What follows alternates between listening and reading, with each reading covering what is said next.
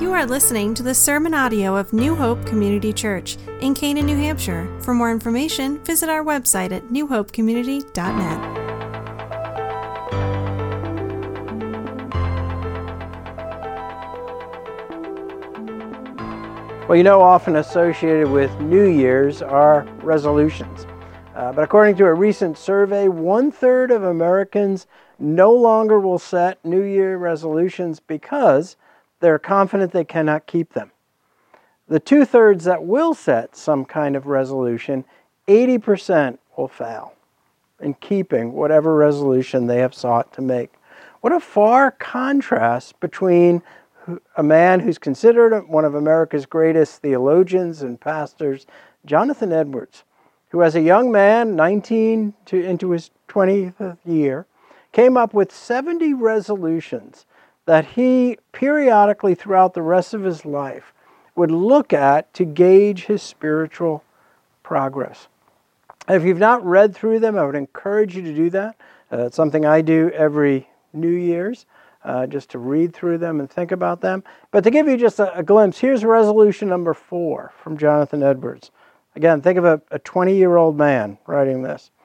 Resolved never to do any manner of thing, whether in soul or body, less or more, but what tends to the glory of God, nor be nor suffer it, if I can avoid it.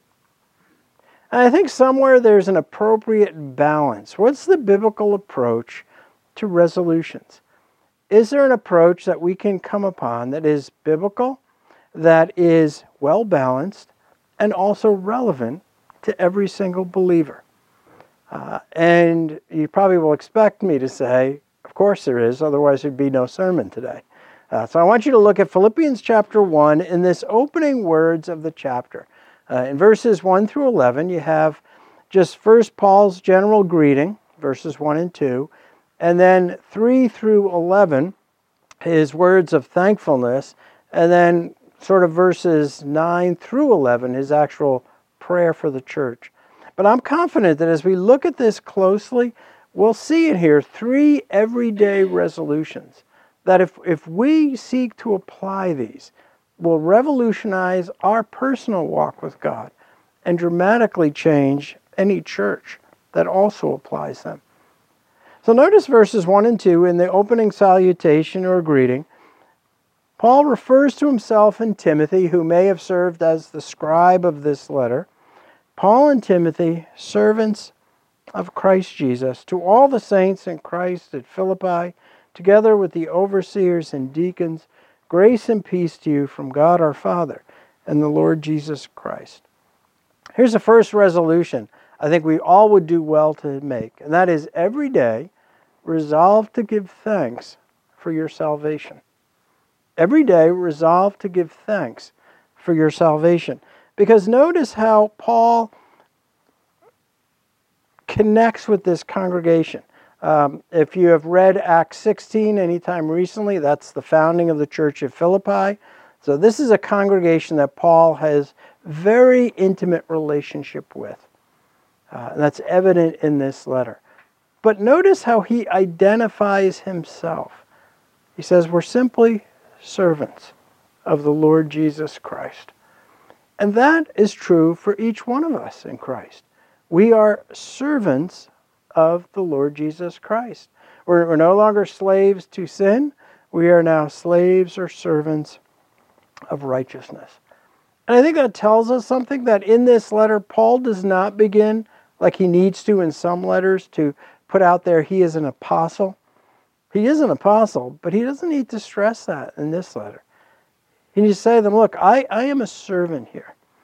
And what he's saying of himself is equally true of anyone in that congregation who also knows Christ as their Lord and Savior. They are servants. So when you think of resolving to thank God for your salvation, to just think about the fact that now you are a servant of God. But he goes on and also tells us about some of the privileges that come that are true not just if you're an apostle, but for every single believer. Notice in verse 1 he mentions to all the saints in Christ at Philippi. To be a saint means you have been set apart. You are holy in God's sight through Jesus Christ. And I don't know if that's the first thought that comes to you when you get up in the morning and look in the mirror. Probably not. But we need to remind ourselves we are saints in Christ Jesus. So what Paul is saying is true of him and Timothy, is true of every single person in that congregation who knows Jesus Christ as their Lord and their Savior. But then he also adds to that greeting that we are recipients of grace and peace from God our Father and the Lord Jesus Christ.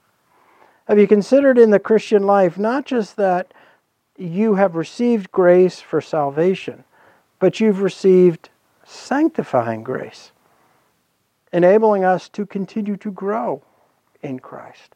You've received peace, not just a vertical peace between you and God now through Christ. You do have peace with God, but you also have the peace of God that reigns in your heart and mind.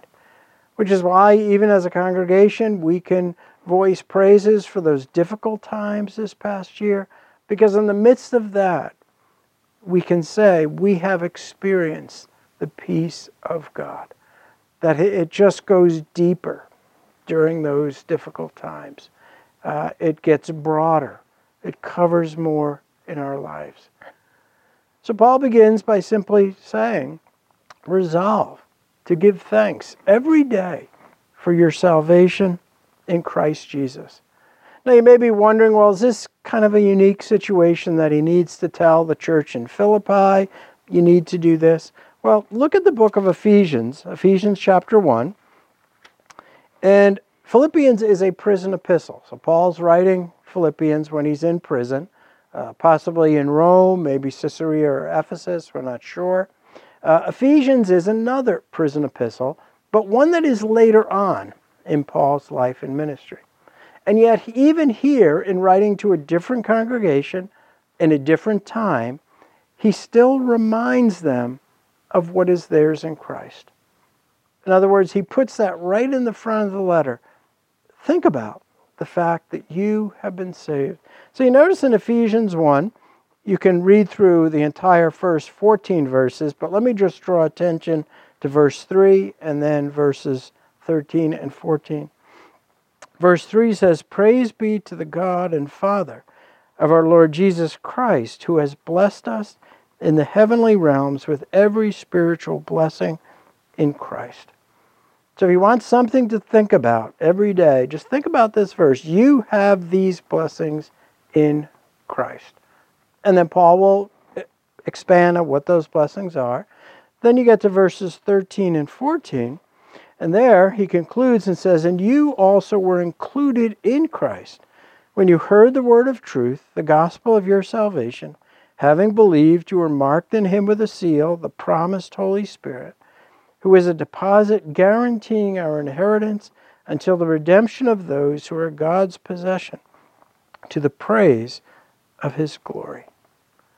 So here he brings back, this is the reality for all those who know Christ as their Savior and Lord. Many of you may know that every Saturday morning I typically call my mom just to talk with her. She misses her favorite child. And when I talk with her, you may know that over this past year that she's lost the vision in one eye.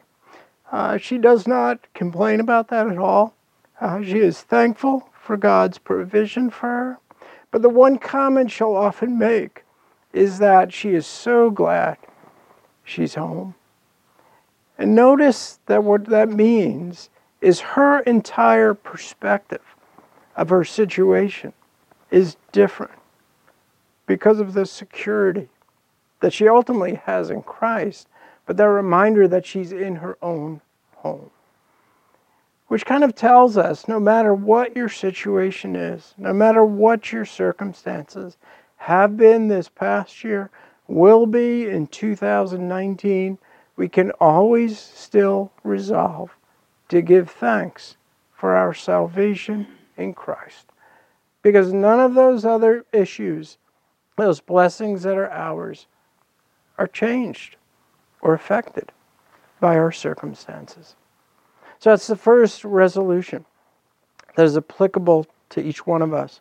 But then go back to Philippians, and let's look a little more closely at verses 3 through 5.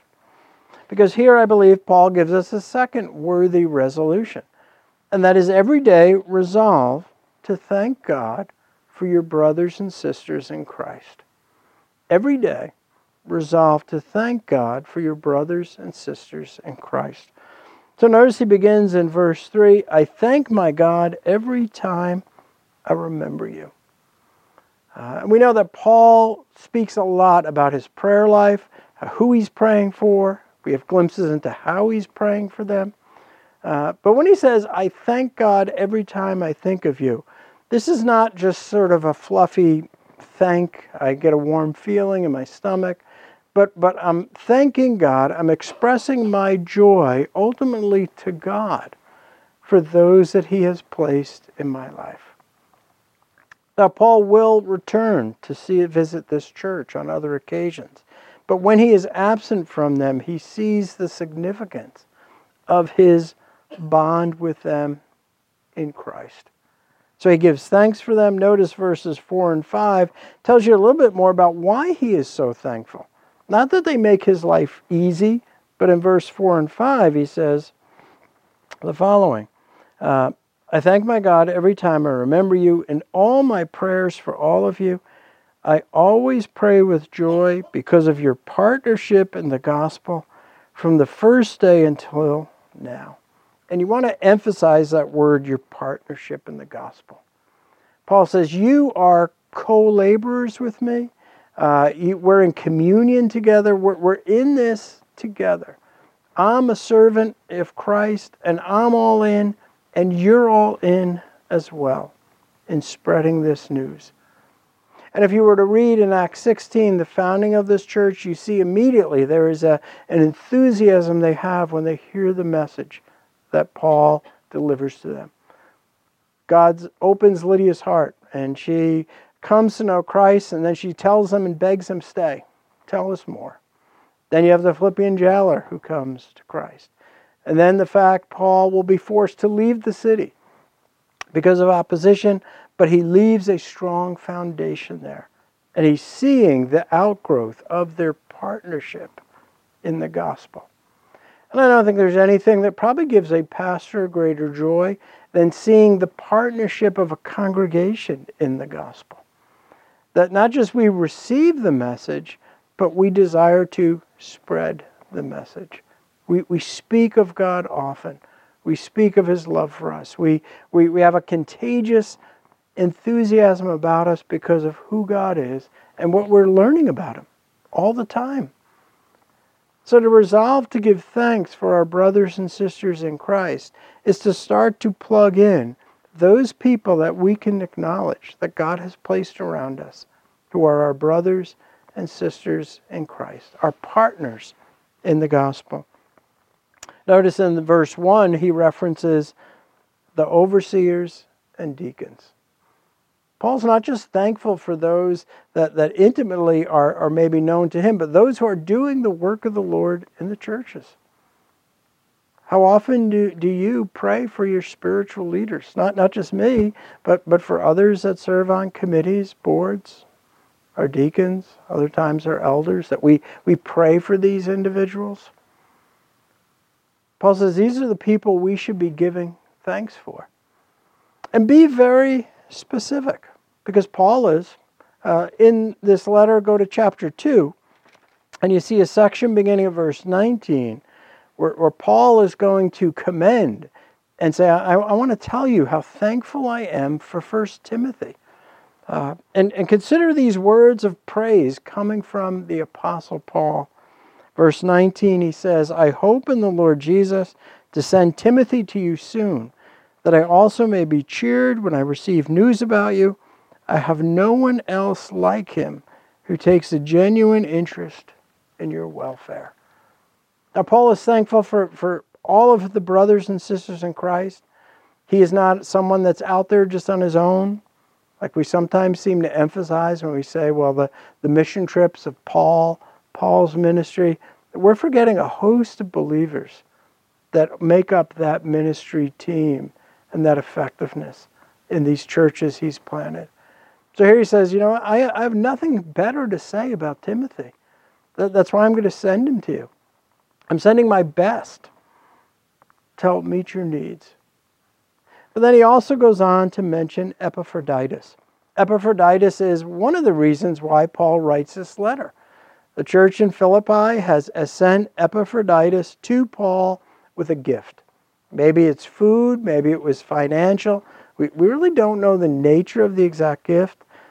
But you see in verses 25 through 30, the praise that he now directs to Epaphroditus.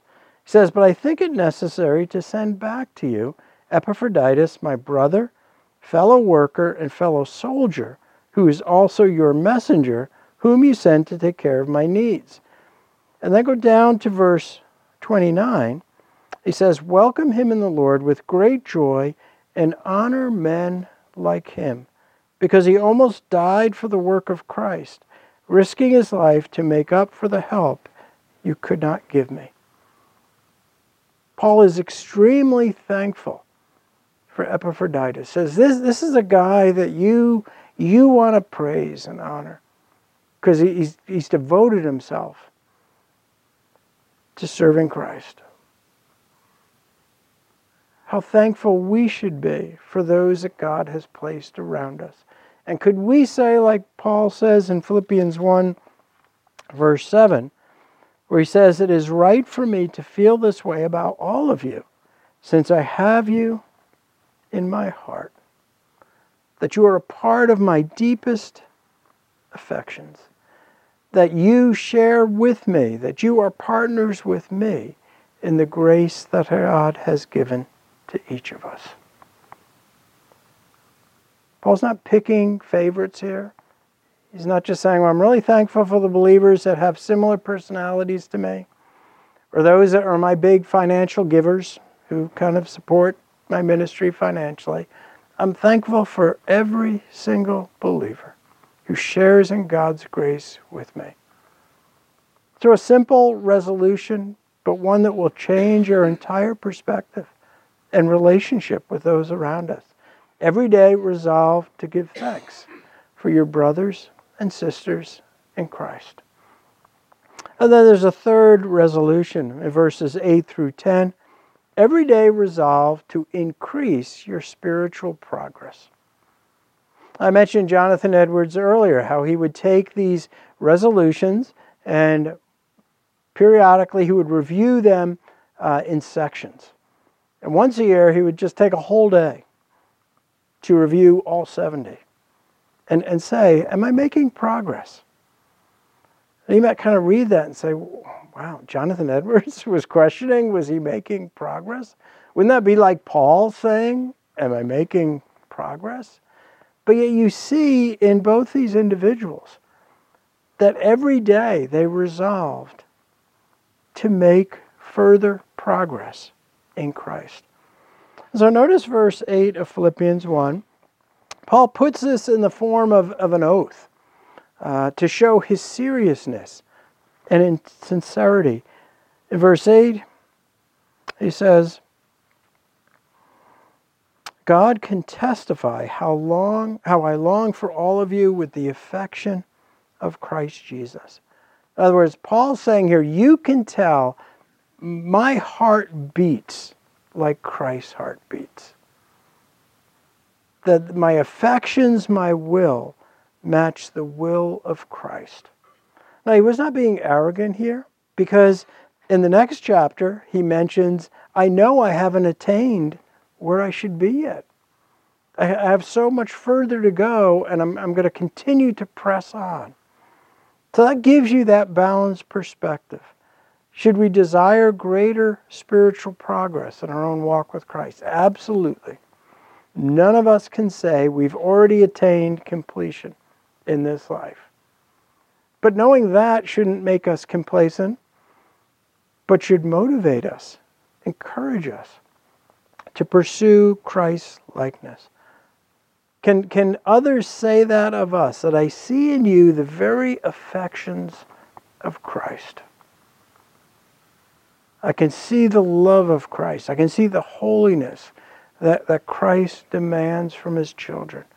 I can see the grace and the mercy of Christ in your words and in your actions. Spiritual progress for the believer is both a work of the Holy Spirit and the believer. So unlike our justification, you're declared righteous by what God has done for you through Christ. You did not do anything, contribute anything. It's very important that we get a right understanding here of what does it mean to pursue spiritual growth. One of the reasons most people say that they cannot keep their resolutions is they will say, I don't have enough willpower. We're not talking about willpower here when it comes to spiritual progress and resolutions. We're talking about the role of the Holy Spirit and the role of the Holy Spirit in your life as a believer as you yield and surrender more and more. To kind of work this out, notice verse 6, Philippians 1, a very familiar passage. Being confident of this, that he who began a good work in you will carry it on to completion until the day of Christ Jesus. That sets this in perspective. We have been called saints, and now will God abandon the work that he has started in us? Absolutely not. Now, does this mean Paul, at times, needed to remind himself of this? Well, read Romans 7, and I would say absolutely. Paul knew he was still the chief of sinners. He never forgot how he had been saved by grace. And so for him to tell a congregation, I'm confident of this in your life, we can assume Paul's saying, I'm confident of that in my life. But then flip over to Philippians 2, and we don't want to assume here that just means you have no responsibility in this spiritual growth. Because in Philippians 2, verses 12 and 13, you see the synergistic part of the response of the believer in this. Therefore, my dear friends, as you have always obeyed, not only in my presence, but now much more in my absence, continue to work out your salvation with fear and trembling. For it is God who works in you to will and to act according to his good pleasure. So there you have it. We are to not work for our salvation. We already have that in Christ. But we are to see it being worked out in our life. And that is a result of continued yieldedness on the part of the believer.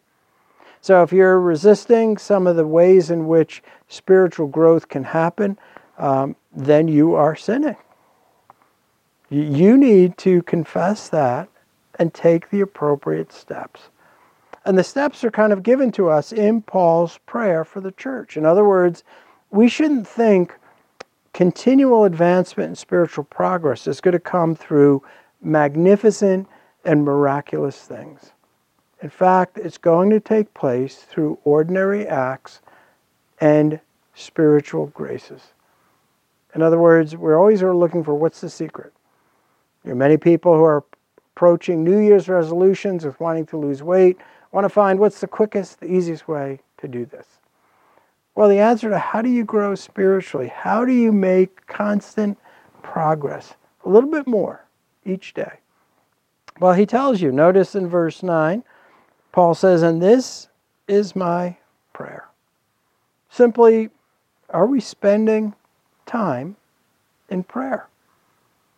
Are you looking at how you can increase that? Not be settling for a certain amount of time, which is sometimes what we're always looking for.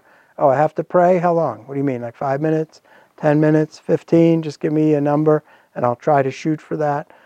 No, are you looking at just deepening your prayer life? And how you're praying?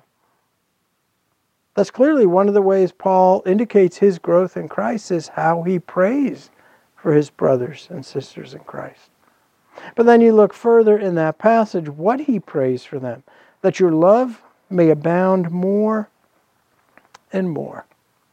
Do we have, or should we have, an increasing hunger to want to spend time with our brothers and sisters in Christ. Both we want to spend time with them, and we also do want to and need to reach the lost. But you don't miss here Paul's desire. He wants to connect with these believers. He wants to be able to visit them.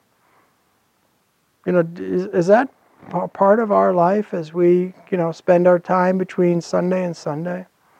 Are we looking at praying for each other, wanting to have that fellowship stretched? Throughout this letter, Paul will reference things about the unity of the church at Philippi, how he's very concerned about that. And even speaks of two women that are kind of arguing and says, you gotta get them to remember they're one in Christ. But then he goes on as well in his prayer. Notice he speaks of love may abound more and more in knowledge and depth of insight. We need people, we need Christians who increasingly are growing in the knowledge and discernment of biblical truth. That should be something all of us want to see in our lives, increasingly so. But how does that happen? Small steps, faithfully reading God's Word. When you miss a day, when you miss it, confess it and pick right back up. Don't beat yourself down and be like, well, there's no sense continuing because I'm off the schedule now of, a Bible reading plan. No, just continue on. But how do you get a growing knowledge of Scripture? Piece by piece, line upon line, precept upon precept. Every once in a while, I'll have someone mention something in reference to a verse, and they'll be like, where's that verse come from? And I'll say, oh, it's in such and such a place. And they'll kind of look at me like, well, how did you know that? And I said, well, I've probably spent a lot of time reading it. It doesn't just come naturally. It's not just because I have a good memory. As I've spent, hopefully, hours studying God's Word. And you should expect that from your pastor, but I should also expect that in increasing dimensions from all of you. These are ordinary activities, spiritual means of grace that God has given each of us to make constant progress step by step. Notice in verse 10 he says, so that you may discern what is best and may be pure and blameless until the time of Christ. The phrase pure and blameless means tested and approved. And it comes from the field of metallurgy, where you take metal and you heat it up to burn out its impurities so it's stronger as a result. How do you get that kind of wisdom, that kind of knowledge, so that your character, your faith, when Christ returns, is tested and pure through trials, through difficulties, through spending time in prayer, fellowship, worship, reading, and reflecting on God's Word? What will that look like? Well, get to verse 11. As he's rounding out his prayer, he says that you would be filled with the fruit of righteousness that comes through Jesus Christ, to the praise, or to the glory and praise of God. A life transformed, how? Through daily resolving to show and make increased spiritual progress. And we'll all be at different points in that continuum. Paul recognizes that for those in Philippi. He doesn't say, by the time I visit you, I want you all at this point, just like I am. He says, no, as long as we're all moving in the right direction, becoming more and more filled with the fruit of righteousness. So 3 everyday resolutions that are very different from New Year's resolutions. Because typically New Year resolutions are all about us. I want to lose weight. I want to eat better. I want to maybe pick up some new hobbies, make some new friends. That's all about you. It's all about me. But not spiritual resolutions. And so may we take from this prayer something that we will have stick with us every day throughout 2019. Let's pray. Our gracious God, take your word, apply it where it needs to be applied in our lives. May we be willing to be stretched by it, to not make excuses for failing, to obey you completely. Thank you that you are a gracious and a patient God. Remind us every day how thankful we should be because we belong to you. We pray these things in Jesus' name. Amen.